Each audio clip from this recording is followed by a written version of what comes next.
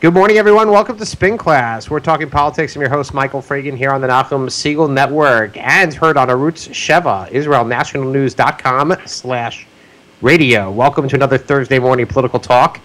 And we are pleased to have back with us on Spin Class Maggie Haberman, now of the New York Times. The first draft, it's a morning email that you should be getting every single morning, setting the stage for the political day. Maggie, welcome back to Spin Class.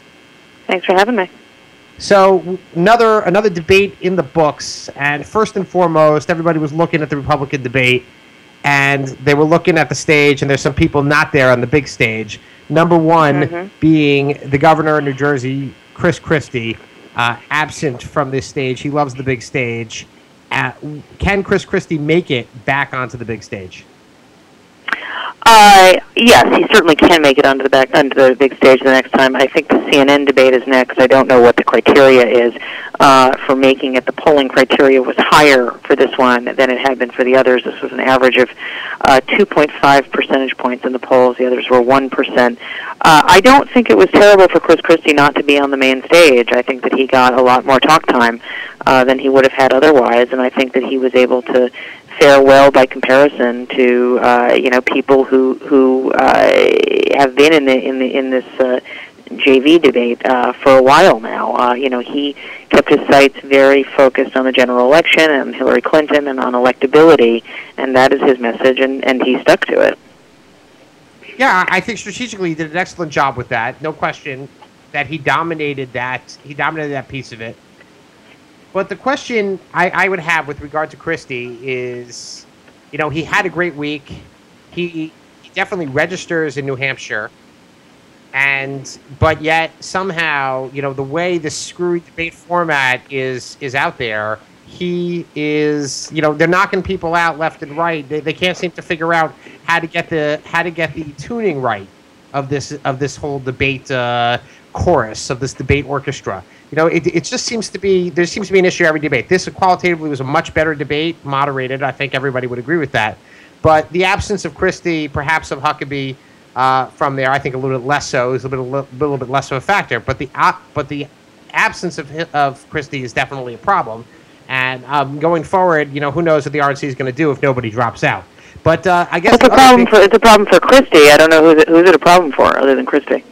Well, no, I think, the moderate wing of the party, if you will, the establishment wing of the party, I'm not even sure who's in what lane of the party these days, but perhaps, not having that voice in there, you had to have John Kasich as the angry moderate in this debate. I mean, I think that you had Jeb Bush as a pretty establishment figure making a lot of the same points that Chris Christie made about Hillary Clinton and about the need to, not letting Hillary Clinton's campaign high five, as he put it, over what they were saying about immigration and as Trump was talking. I mean, I think that I agree with you that Christie has masterful political gifts that others do not have. There's no question about that. But I think that in terms of what's being other than sort of what comes out of the debate as a show. I think Christie actually was not harmed by what happened here. Okay. So since you mentioned Jeb Bush, and I think that's kind of the way you go, you mentioned somebody, we could get to talk about them. Did Jeb Bush stop the bleeding? I mean, I don't know. I was underwhelmed once again by his performance, but maybe I'm personally biased at this point. Or maybe people's expectations are so low that if he has a mediocre performance, people said, "Oh, great." So what happened with Jeb Bush? I think that Jeb Bush performed probably about as well as he's going to perform. I definitely think he stopped the bleeding. I don't know that it's enough to advance himself, but he's certainly proving that he's going to fight, and he's not lying down, which he seemed to be doing in some of the other debates. I thought, handled himself very well early on. A bit too much time talking about, I had little time before, I want my time now. But he shed the nervousness that had really characterized his earlier appearances, I thought. I thought he seemed much more in command. He seemed sure-footed when he was going at Donald Trump. I think this was a good night for him. I think where he got tangled up, as he always does, was toward the end when it was a question that related to something policy-wise involving his brother, which was the bank bailouts from 2008. And he couldn't quite give a straight answer, and he never was quite the same. He had some weird moment where he was trying to make a joke or waiting for the audience to pick up on something he had said, and he paused for effect and then said, well, whatever, and kept going. Those were not ideal, but those were the rarity last night as opposed to before where that was really all you would see. Right. You know, the whole field seemed to be flummoxed by the entire bank bailout, and that should have been an obvious question. I mean, Ted Cruz was very sure-footed, but it seemed like an absurd answer that we're going to let, you know, major banks with depositors fail. Of course, many of these accounts are insured anyway. But you know, the whole thing, everybody seemed to not be able. They seemed caught between conservative orthodoxy, if you will, lack of big government, and this idea that we can't just let the economic system get flushed down the toilet. Of course, you know, John Kasich was like, "Well, it'll never happen again." Right. I mean, that was, you know, John Kasich's answer was, "It's not going to happen again, and I won't let that happen." And then it became sort of, how can you declare that he couldn't? But I mean, I have to say that it was a strange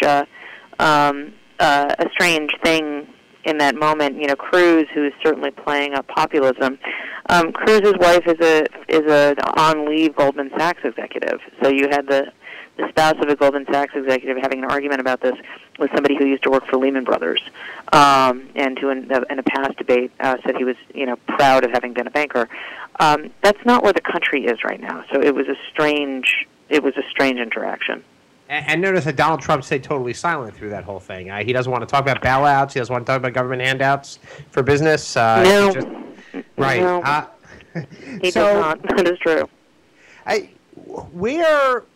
Let's just say for a second that the consensus is that Rubio had the best performance out there, and you know that was kind of expected. Was it the performance that is just going to allow him to get into that top three now? I mean, what does Rubio have to do now to get to the Carson-Trump level? I mean, it's a complicated question. I mean, and there's a bunch of different moving pieces. Right, I guess they could come down, he could go up, type of thing.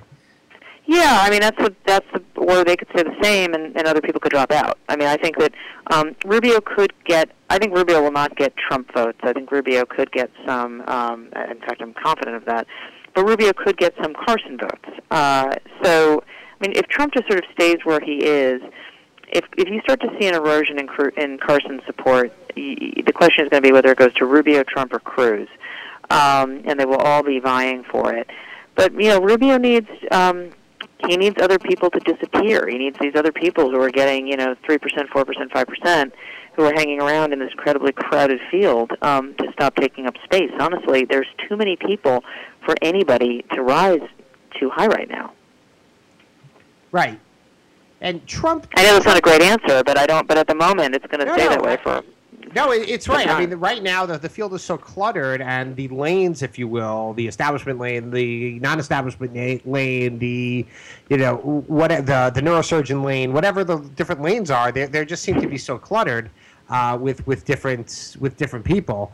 It just seems to be very. One thing I thought that was interesting is that Rand Paul seems to finally be staking out territory well outside the mainstream of the Republican Party. Rand Paul seems to, felt comfortable enough last night saying that I am not willing to fund the military to the extent, I guess, that the others are, which would seem to be an outlier when it comes to GOP politics.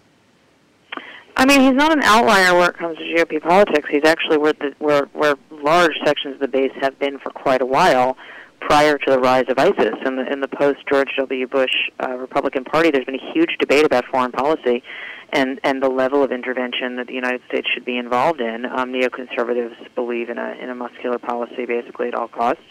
Rand Paul has been, although he bristles at the term, much more of the isolationist wing. He would say anti-interventionist wing. He was called an isolationist by Marco Rubio last night. But you are correct that you have not seen Rand Paul really embrace what frankly helped him rise in prominence in the national stage, which was those positions, because he had been trying not to be associated too closely with his dad. And his dad, Ron Paul, the congressman who ran for president twice and got a certain chunk of sort of anti-interventionist, very working class voters to some extent, very concerned about an overextensive and over-intrusive government. That's what a lot of that vote is with Trump now. But you are seeing Rand Paul, I think, go with what brought him to the dance in the first place. I don't know that that's enough to vault him back to where he was. And does Trump seem to have a personal problem with Carly Fiorina? Does he feel threatened by her? Because I noticed that the only personal insult he really hurled last night was at Carly Fiorina for interrupting people. I mean, he does not like her. She gets under his skin. I mean, I don't know if I don't think he's threatened by her. That's not a word I would use, but I mean, I don't want to put him on the couch, but but I think that, and I doubt he's threatened by her since he's at 25% or whatever he's at, and she's at 4%. But I do think that she gets under his skin for some reason, and I mean, she's not the only candidate who does by any measure. I was interested in that exchange because everyone has been very concerned and sort of timid about how to approach her without looking like you're attacking the only woman on stage. I don't know that it played well for him necessarily, but he certainly there were boos in the hall. It was hard to tell whether those were at her or at him. My guess was they were at him. But it was an odd exchange. Rand Paul, before Trump said that, Rand Paul kept trying. She had interrupted him, and he kept trying to get his time back and kept saying, "Can I have my time back, please? Can I have my time back, please?" And so I think there was where Fiorina has excelled in these debates is at jumping in and creating moments for herself, and I think that the other candidates are trying to avoid letting her do that now. Yeah, when she seems to have the mic, and when she seems that she does have a commanding presence on the mic. I mean, she's talented. It's interesting, especially having covered portions of her Senate race. She's in 2010. She was not very talented then. She's become much better, so she's what she has not been able to do is translate these debate moments into something more durable in polls, and we'll see if that'll happen after last night. Right. It certainly seemed that she is, she got a bounce from the first. Well, she got onto the big stage in the first debate. She got a bounce after that, but that has since faded. I know time is short, Maggie. We're talking to Maggie Haberman of the New York Times, so I just want to address a Democratic side issue in the particular of Mayor Bill de Blasio's Iowa income inequality conclave that has now been canceled. In fact, it was joked about at the Al Smith dinner last night. Mike Bloomberg said, we got the mayor to show up because his staff told him that the dinner was in Iowa. So that got a great hearty round of laughs. But more seriously, did Bill de Blasio totally blow this one? And I hate to harp on it. We talked about it last week, but it certainly seems... No, I understand. Yeah. I mean... look, I had a bit of a... strange exchange with Anthony Weiner, former mayoral candidate, on Twitter about this earlier. Who he believes that this is all sort of a media creation that has helped gin up outrage about de Blasio and therefore sunk his poll numbers. I think de Blasio has done himself a lot of damage with or without help from the press. I think that this was just sort of so maladroitly handled to the extent that de Blasio dragged this out. He wouldn't endorse Hillary Clinton, whose campaign he managed in 2000 for Senate. Wouldn't endorse her, on and on and on. I have to hear more. I'm holding a big forum in Iowa where he tried to set himself up as sort of this kingmaker. And you can't be a kingmaker if no one's going to come ask for your blessing. And one by one, they made clear they weren't going to. So then he very hastily had to endorse Hillary Clinton, at which point his endorsement was not worth anything to her, and he had made it so he had no leverage anymore. So, and all he managed to do was annoy her and her husband. So I don't think it matters for the long run. Where it could matter is if de Blasio finds himself challenged in a primary. You could see the Clintons, who have done this before, quietly helping the opposition. And not feeling bad about it at all. behind the scenes. And that's where I just don't really understand.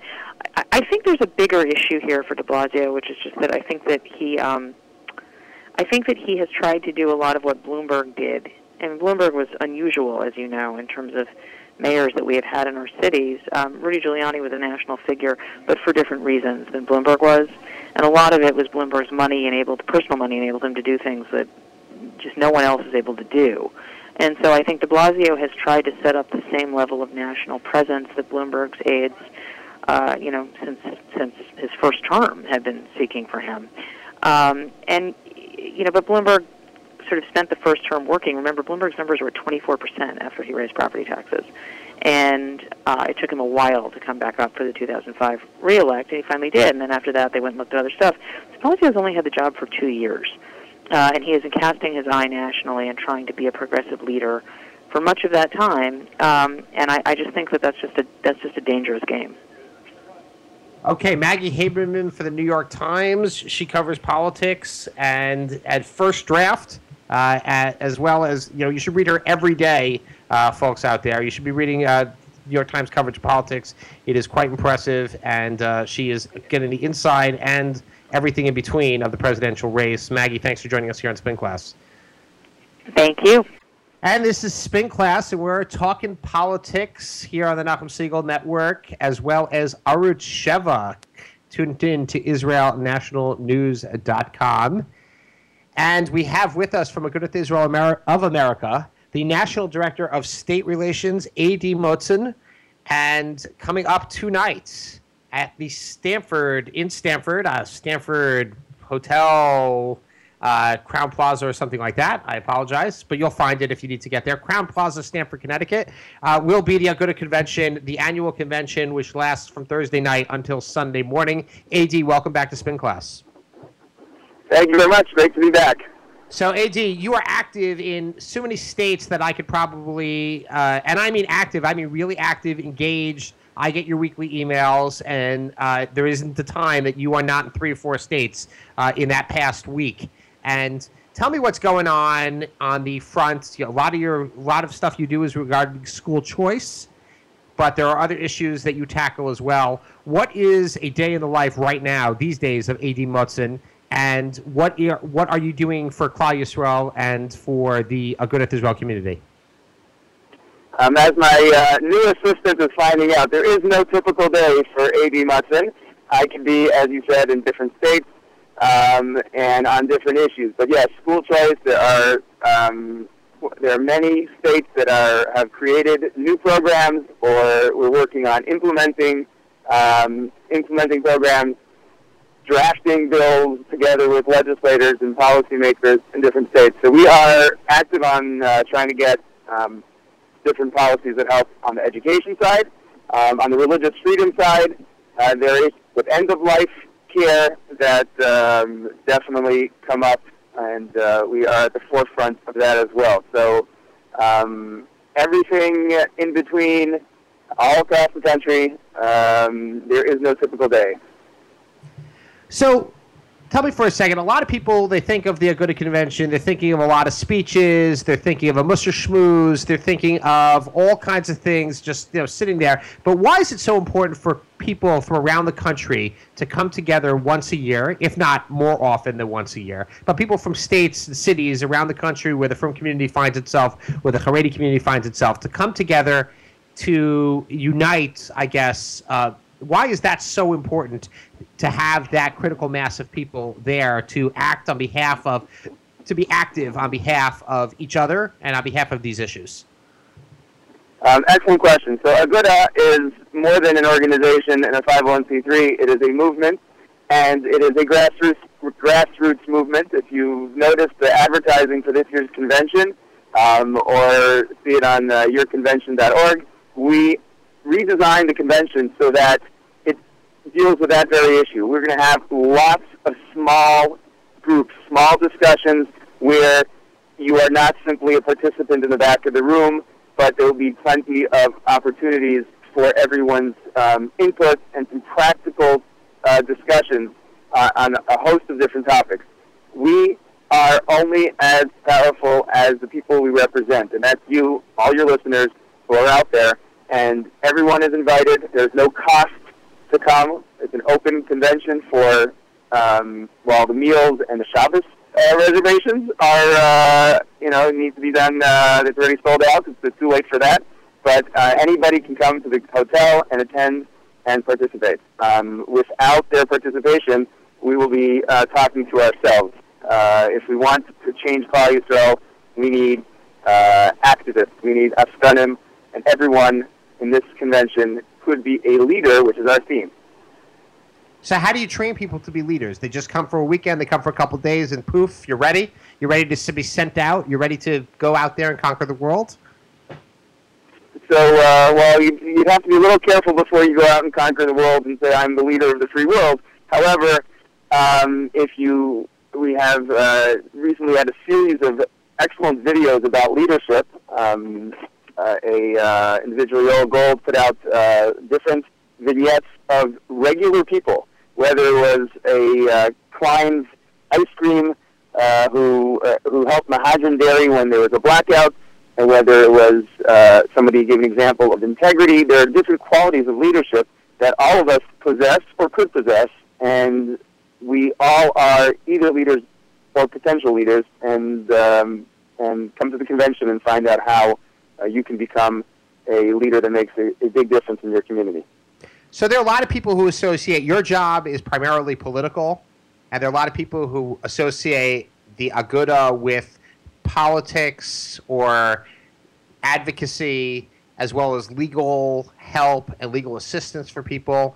But there's a lot of discussion, at least from the program, there's a lot of discussion of some of the issues within, klape pnim for the community, a lot of community issues that are there to be discussed. And what is the balance between the two as far as as far as that?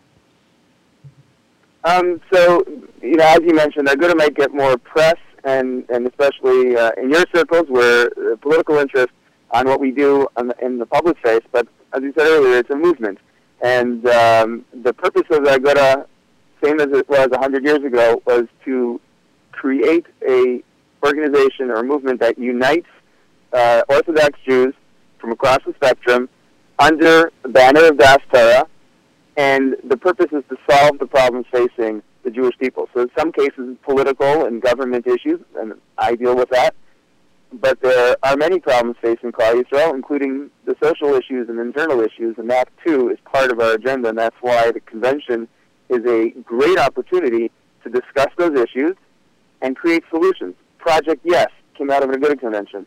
We can name a whole long list of projects that have spun off from the Agudah.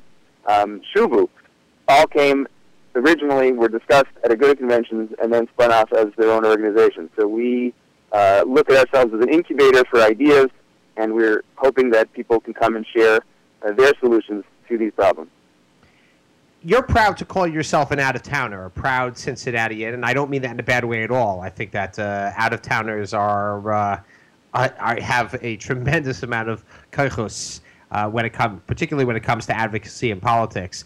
But what's the difference, or how does a in-towner, or some people listening to this show who are in-towners, how do you explain the difference or the impact that an organization, an umbrella organization like Agudah Yisrael has on the out-of-town communities? I should focus on that. Out-of-town community. Out-of-town community is very simple. How do you explain to the in-towners? Like, how do you explain to somebody from Brooklyn who takes a lot for granted as far as Yiddishkeit?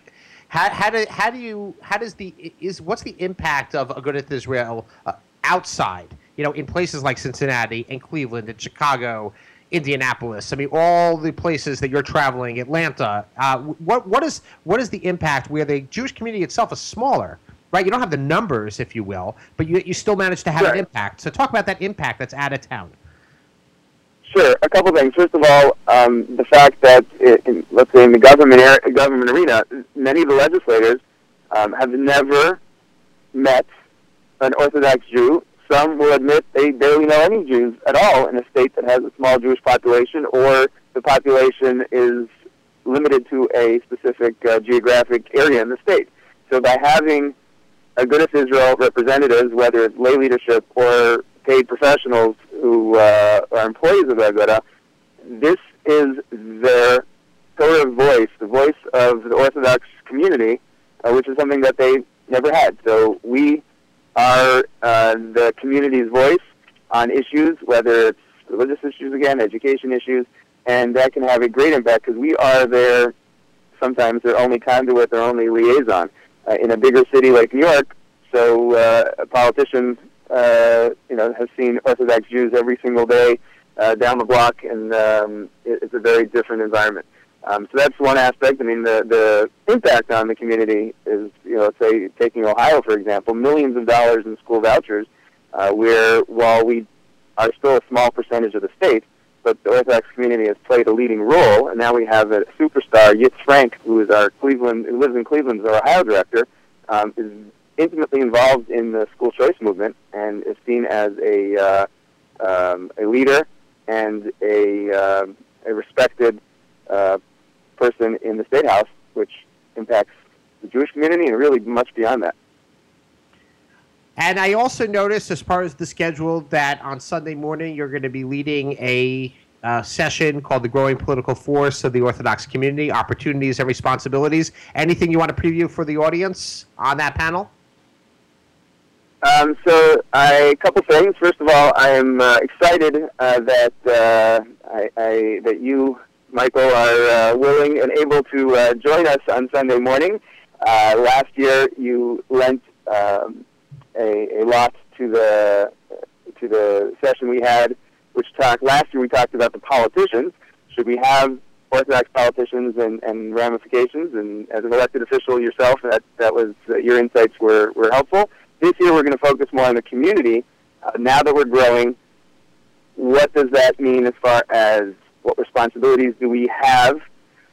What opportunities should we be undertaking? And I'd even want to get into a little bit about, should we be swing voters, or should we be all Republicans or all Democrats, or maybe both? What does that mean now that we are suddenly thrust in the limelight, and our growth in numbers, wealth, and political muscle is growing, especially in the East Coast. So that's something that is on the minds of a lot of people. It's going to be a discussion.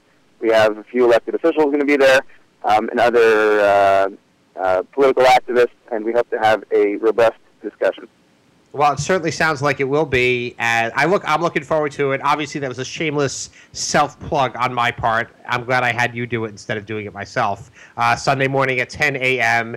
at the Stanford Crown Plaza. You can catch a great Orthodox-focused political discussion at the Agudah Israel Convention. A.D. Motzen, the National Director of State Relations, thanks for joining us, and we hope that tonight goes fantastic, the whole weekend goes fantastic, and look forward to seeing you there. Thank you, Michael. Appreciate it.